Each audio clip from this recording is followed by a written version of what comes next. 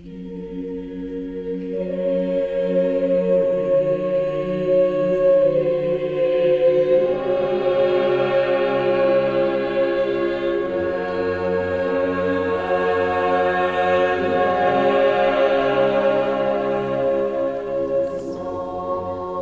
gospel reading this morning comes from the Gospel of Matthew, chapter 21, verses 33 to 46.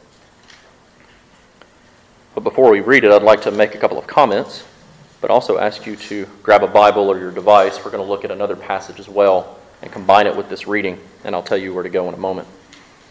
Because our text for today brings us into the third week of Jesus comparing the kingdom of God to a vineyard.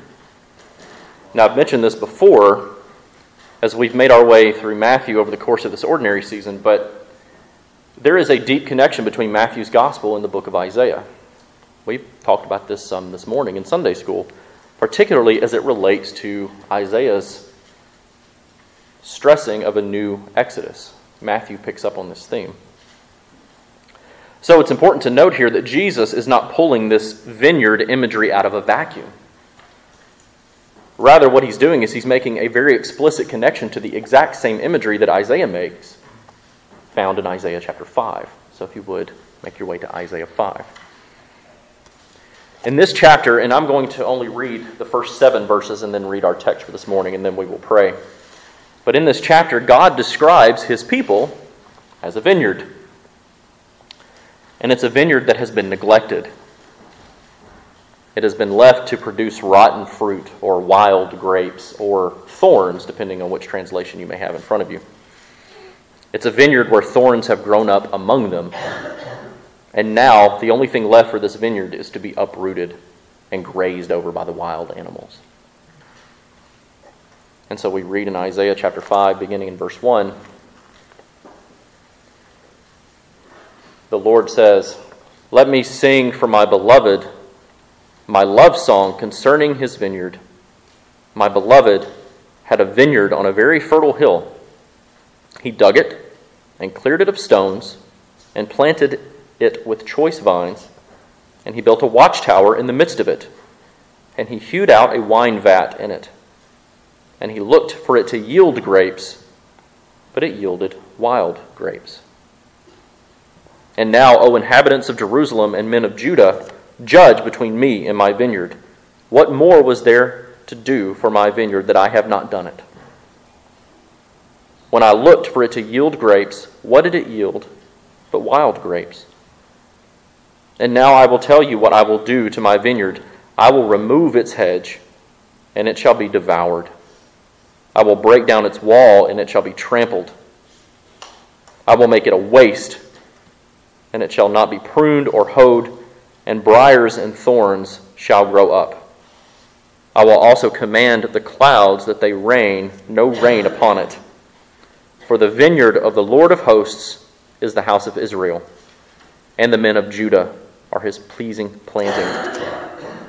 And he looked for justice, but behold, bloodshed, and for righteousness, but behold, an outcry." So hear then another parable.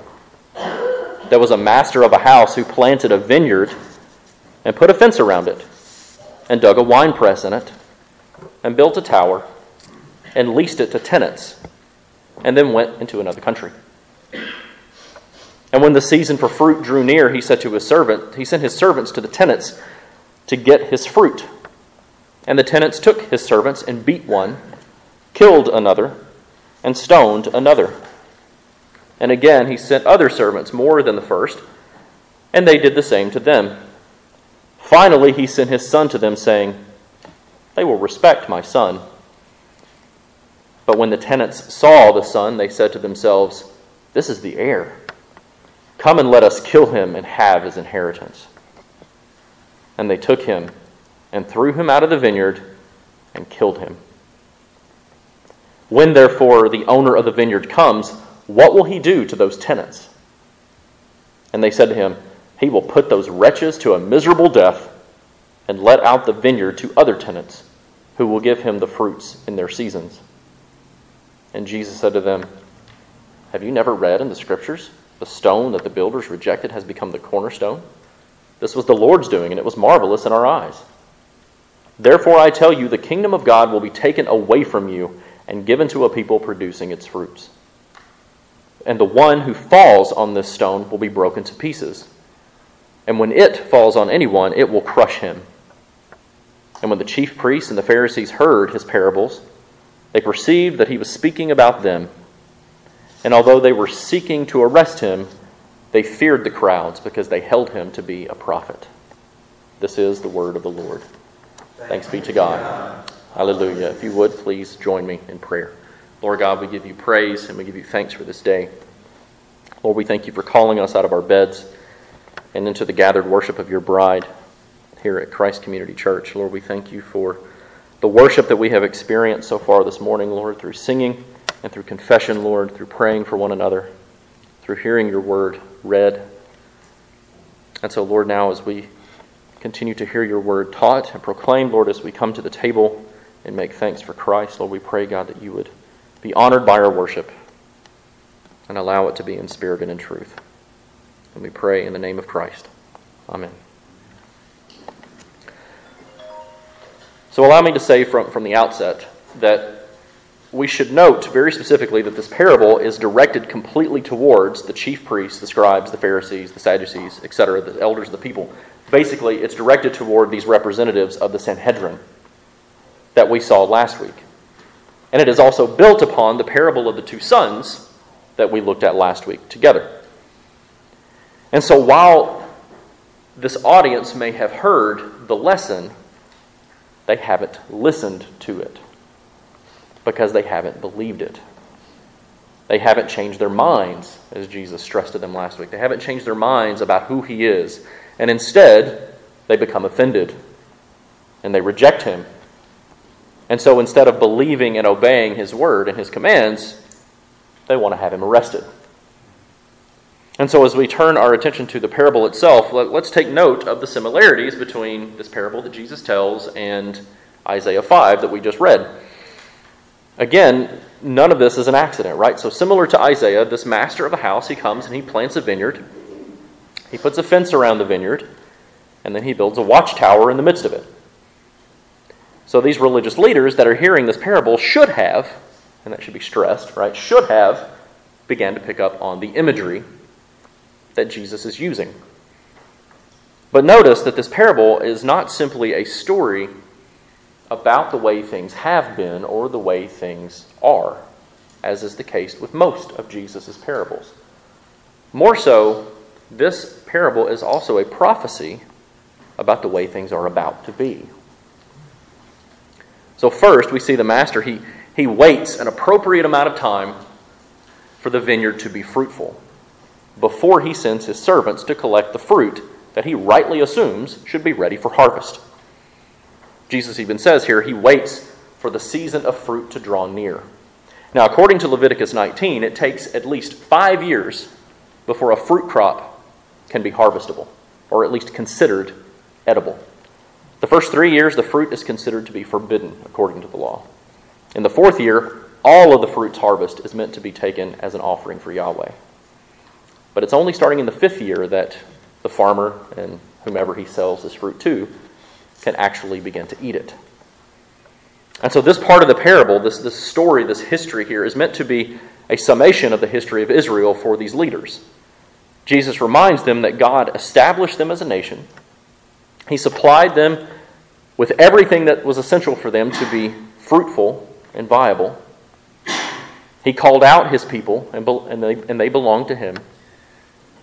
And so as the season for fruit begins to draw near, he sends his servants, he sends the prophets to collect the fruit of their righteousness.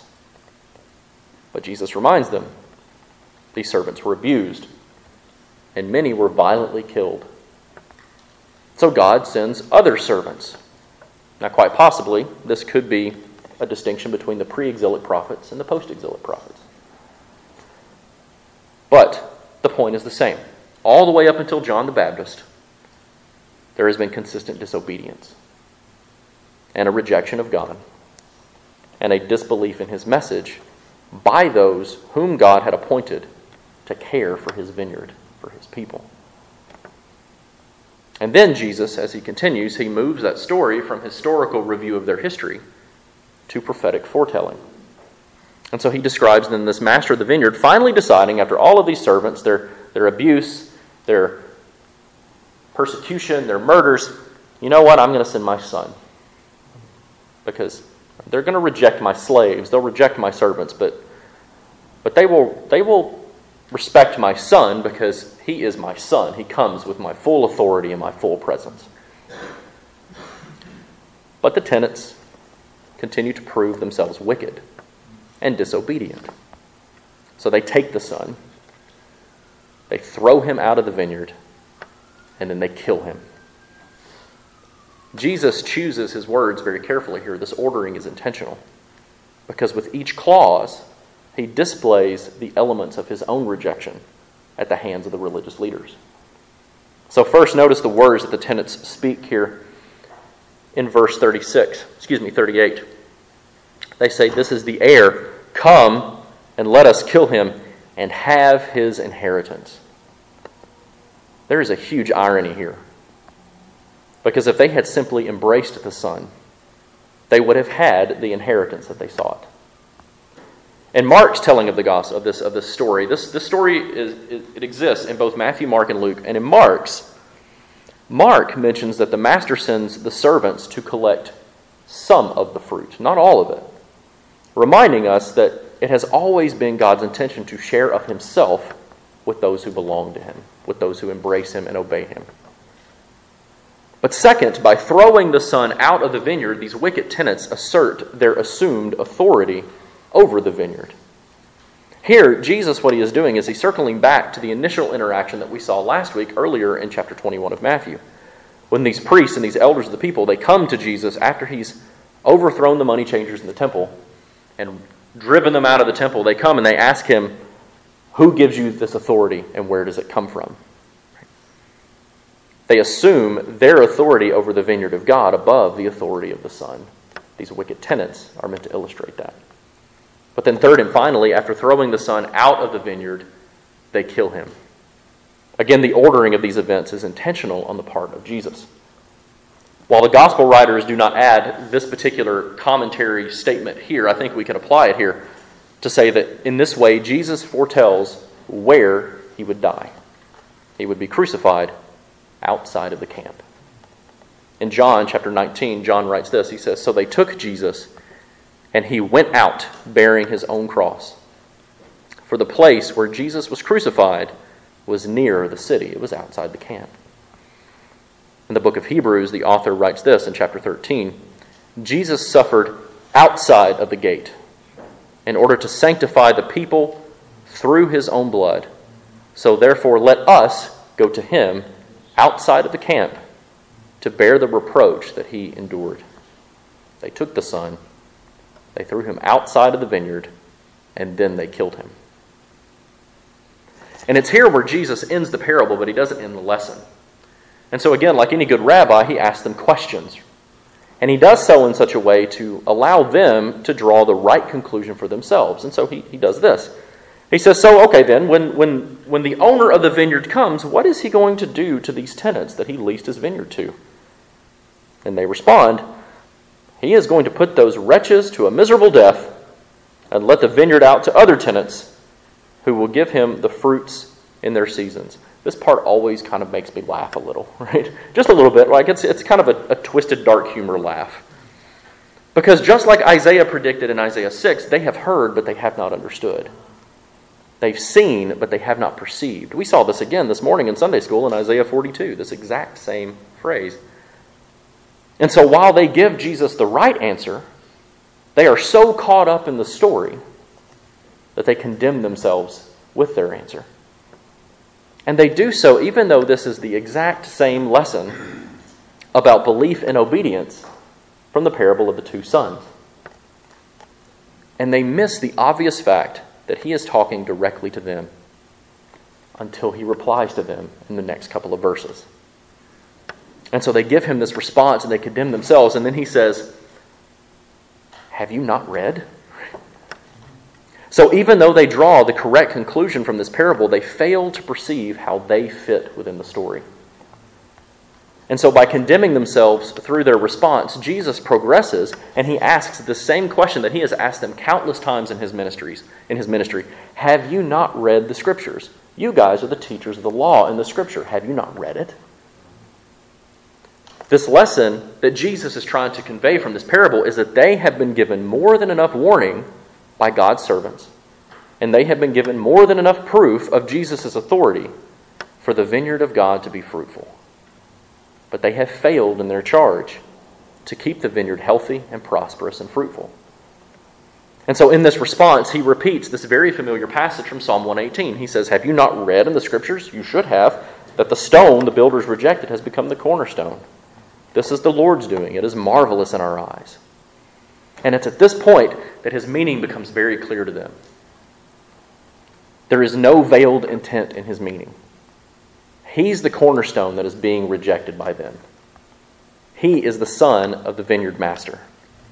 They are the ones seeking an inheritance who result to murdering the son in order to try and obtain it. They were meant to be the builders, but they have rejected the son, and they have failed in their duties. And as a result of this, Jesus tells them, he says, the kingdom of God will be taken away from you. The vineyard of God will instead be leased to tenants from the nations who will work it and keep it and see to its fruitfulness to the end of the age. It will be given to a people producing its fruits, is how it's worded in our Bibles. Matthew Henry writes here, and he says that this particular passage, this verse right here, speaks to the same doom with that of the dismantling of the vineyard in Isaiah 5. The religious leaders were not only unfruitful in their use of their privileges in the kingdom of God, but they were opposed to Christ. And it was not long after this that the kingdom was taken away from them completely. But it's in verse 44 that really caught my attention this week. And it's here that I think we find where we fit within this story. Now, we know the outcome of what occurs. Looking around the room, most of us have read our Bibles, I would assume. We know the story. We know the story of redemption. We know that Christ is fully rejected. We know that he is crucified. We know that he died. We know that he was buried, that he descended to the dead. On the third day he rises again. He ascends bodily into heaven, and he is seated bodily at the right hand of the Father. And then the Spirit is poured out on the church. And the inheritance of Christ is made available to all who believe in his death and his resurrection, and those who obey his commands. This is the gospel. This is the good news of Christ. The keys of the kingdom have been taken away from those who have rejected the Lord Jesus, and now have been given to all who have embraced him, including you and me. But when we read a parable like this, and we read a lesson like this, and we consider the historical context of it, we sometimes can struggle to figure out where we are supposed to fit within this story. Right? We try to figure out, how does this affect my walk with Christ? How does this affect my relationship with the Lord? What am I supposed to do with this? What's the lesson that God has for me or for us in this passage? I think verse 44 is helpful with this, and it's tied to how Jesus quotes Psalm 118 in verse 42. Again, he says this, the stone that the builders rejected has become the cornerstone. This was the Lord's doing, and it is marvelous in our eyes. And the one who falls on this stone will be broken to pieces. And when the stone falls on anyone, it will crush him. This use of this psalm is a common thread in the New Testament when proclaiming Christ. Peter famously uses this message in Acts chapter 4 when he is before the very same Sanhedrin that are accusing Jesus and questioning his authority. He says this in Acts chapter 4, Peter, filled with the Holy Spirit, said to them, rulers of the people and elders, if we are being examined today concerning the good deed done to a crippled man, by what means this man has been healed, then let it be known to all of you and to all the people of Israel that the name of Jesus Christ of Nazareth, whom you crucified, and whom God raised from the dead, by him this man is standing before you well. This Jesus is the stone that was rejected by you, the builders, which has become the cornerstone. And there is no salvation in no one else, for there is no other name under heaven given among men by which we must be saved. In the Greek, this word for cornerstone means the head. But it kind of serves a little bit as a riddle, right? If you're just trying to read it and figure out exactly what's being said. But the answer to that riddle is quite plain in either direction you take the interpretation. Especially when you look at verse 44, because cornerstone can mean either cornerstone, right, like as a foundation stone of a building, or a capstone, which joins the ascending halves of an arch in the center. He becomes the head. This is why this word is used. So we usually speak of it as a cornerstone for a foundation, and rightly so. But notice how both work together in this verse. As a capstone, the capstone could come loose and fall on people and crush them and kill them, as it does to all who reject Christ. But as a foundation cornerstone, the cornerstone upon which the church is built, people can trip upon that stone and fall upon it and be broken upon it. Jerome, church father in the 4th century, he writes this. He says, "Whoever sins but yet believes on Christ falls upon this stone and is broken. But he is not crushed. Rather, he is preserved for salvation through perseverance." But then he says this, "But upon whomever the stone falls," that is, whoever utterly denies Christ, "this stone shall crush him, so that not a bone of him shall be left." In Isaiah chapter 8, God warns of judgment against the nation for turning away from him. And the context is the exact same here in this parable. Also in Daniel chapter 2, Daniel interprets Nebuchadnezzar's dream of an enormous statue that is crushed and shattered by a stone. And with this same imagery, Jesus declares to the religious leaders something both very profound and absolutely terrifying for them. They are destined to share in the same judgment as Babylon, because they have rejected and will kill God's Messiah. And in doing so, he will crush them into a powder, and there will be nothing of them left. Another church father proclaims here, and he says, "It is one thing to be broken, but it is something else entirely to be crushed. Sizable pieces of whatever is broken remains, but whatever gets crushed is reduced to dust, and it is utterly destroyed."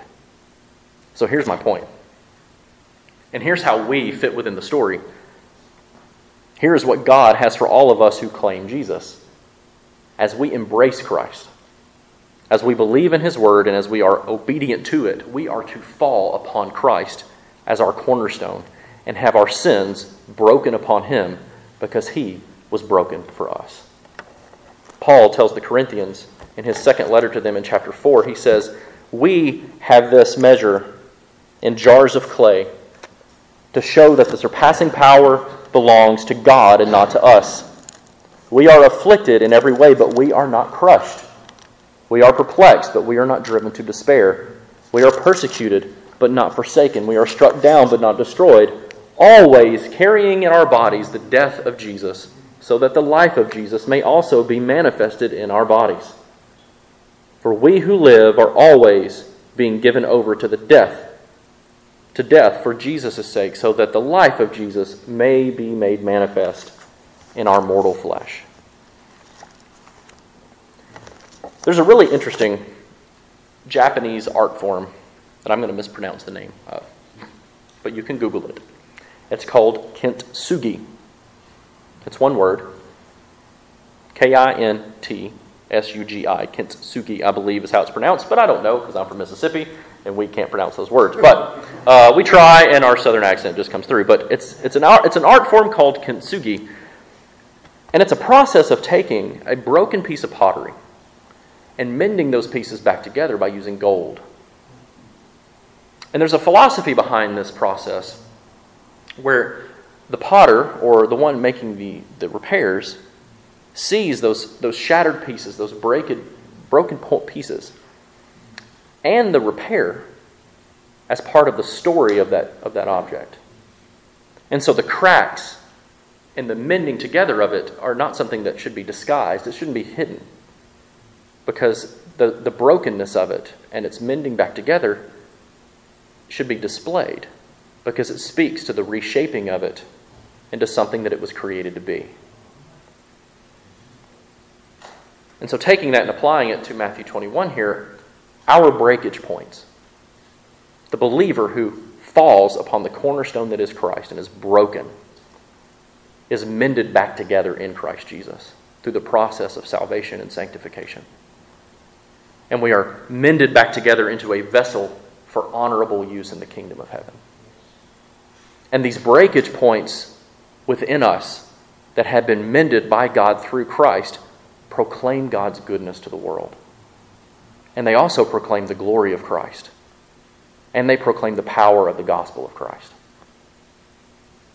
And then afterwards, in glorification, all of us who are in Christ, our brokenness is not invisible, but it's still part of our story in Christ. Because we become completely like Jesus, who still bears the marks of his atoning glory on the cross. And we become completely like him.